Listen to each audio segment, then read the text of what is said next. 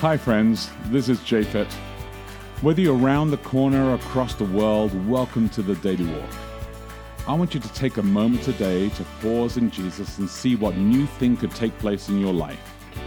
At the end of this podcast, you can download our app, Boulder Church, or visit us online at boulder.church to connect. And remember, we would love to hear from you as we prepare for our messages every Saturday morning on the Daily Walk.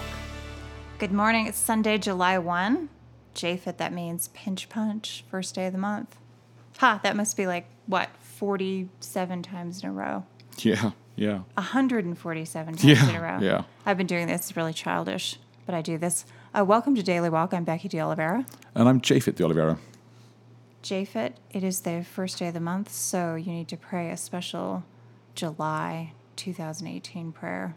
And even though I've lost the game, I still had to pray? Yes. Oh, okay. All right. Especially when you lose the game, Okay. you have to pray. All right, then. Well, let's pray then, shall we? All right. Heavenly Father, beginning of a new month, beginning of a new week, I ask God for a blessing on today, a blessing on all of our lives, blessing on this week, blessing on this new passage that we're beginning as well today. Give us new insight, fresh insight, and application to our lives as well. In Jesus' name, amen. Well, I cannot wait to find out what the new passage is going to be. We're continuing in Romans chapter 4, verses 1 through 12. Yes. I am reading today in the English Standard Version.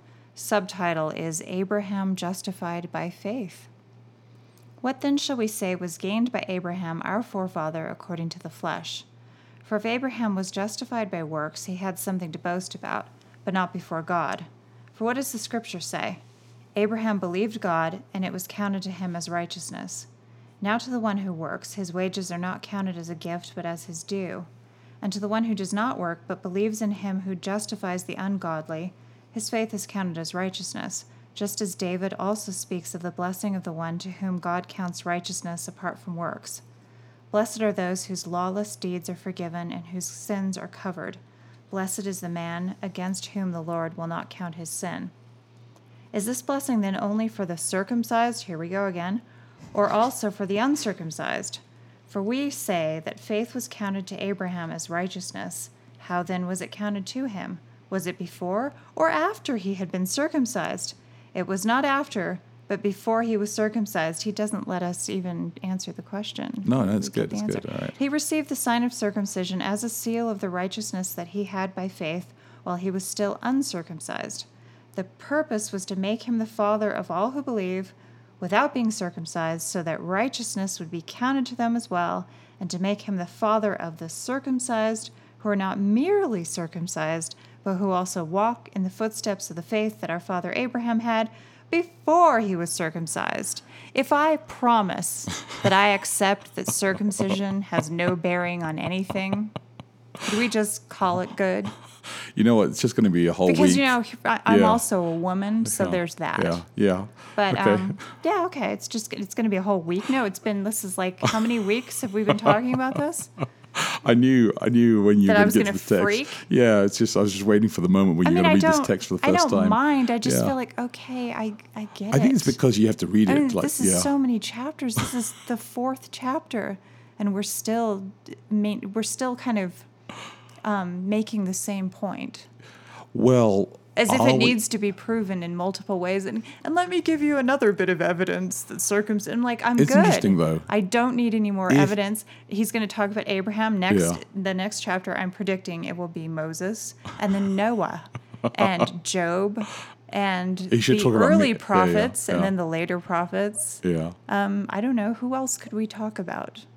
Who else could we give as if examples? it was so straightforward, I guess the question would be, if Paul had got his point across in the first chapter, and he was done in the first chapter, then everybody would make sense of it. But clearly, people haven't, and he thinks that they haven't. Well, I don't know.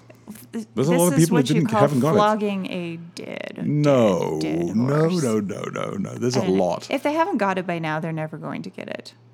Isn't What? that a sort of truism? Oh no. That if you have to write 4 chapters to convince Seriously. somebody of something like this, I had you can just give up. somebody say to me once that they don't need to listen to any more sermons. I can see where they would feel that way if this was what they had to Yeah, listen they to said that- over and over again. They said to me they've listened to enough sermons in their life, and they actually there's no sermon that will ever teach them anything new ever again.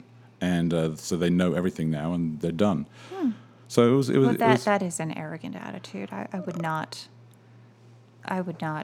Really? So you think back that up. You think Paul could actually say something new? Well, I'm hoping.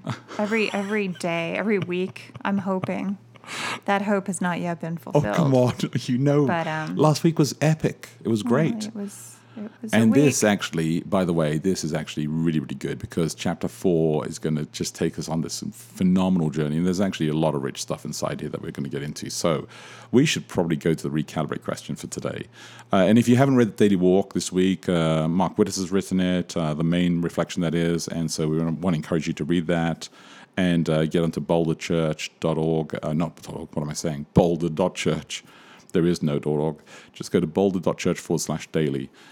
Must be tired. That's what's going on. Must be tired. So here we are, boulder.church/daily. And here's the recalibrate question. Have you ever doubted God's ability to do what he's promised for you? That's the question for today. Have you ever doubted God's ability to do what he's promised for you? Which is, I actually believe this is what the text is alluding to. Oh, because he's talking about, Mark, I think, has written about Abraham and how much he did doubt the promise that he would have a son. Yeah. And all the things that he did to try And to the make sure that stars. God Yep. really could do it. And so it's a good question. It's a great question. Have And I ever doubted God's ability? I don't even know if Abraham doubted his ability so much as he just doubted whether or not he was going to do it. Or, okay, here's the thing. Sometimes we're taught that the Lord helps those who help themselves. Was that yeah.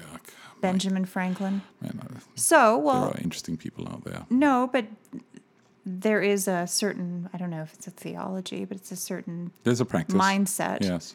Like I've heard people say before that God did not part the water for the children of Israel until they put their feet in the water, so that you have to act first. And so in Abraham's defense, I can see where maybe he was thinking, okay, it's not happening. Maybe there's something that I'm supposed to be doing. Yes. Because God, as we all know, is not terribly straightforward.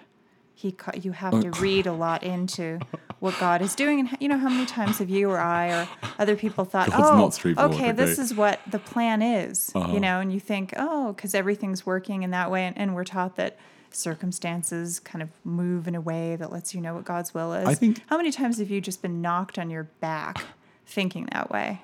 I think we've been knocked on our backs for many, many reasons. Oh. But I beg to differ about God not being straightforward. I wonder whether we would be able to handle God being direct with us. What I mean is God did not come to Abraham clearly and say, look, I'm going to give you a son, but you are going to be 97 years old before it happens. Don't worry, because you will be very old, but the child will be think actually fine and will not isn't have the a point of genetic disorder or anything else. Isn't That's that the point You're of supposed the to whole have story? faith, of course. Yeah, it's always that, you know, that's what I mean. God does not make things clear because evidently he wants us to prove that we have faith. So God doesn't make things clear because he's like trying to make us I'm not have sure faith. if that's the reason, but Okay, all right. that is often the reason that is put forward.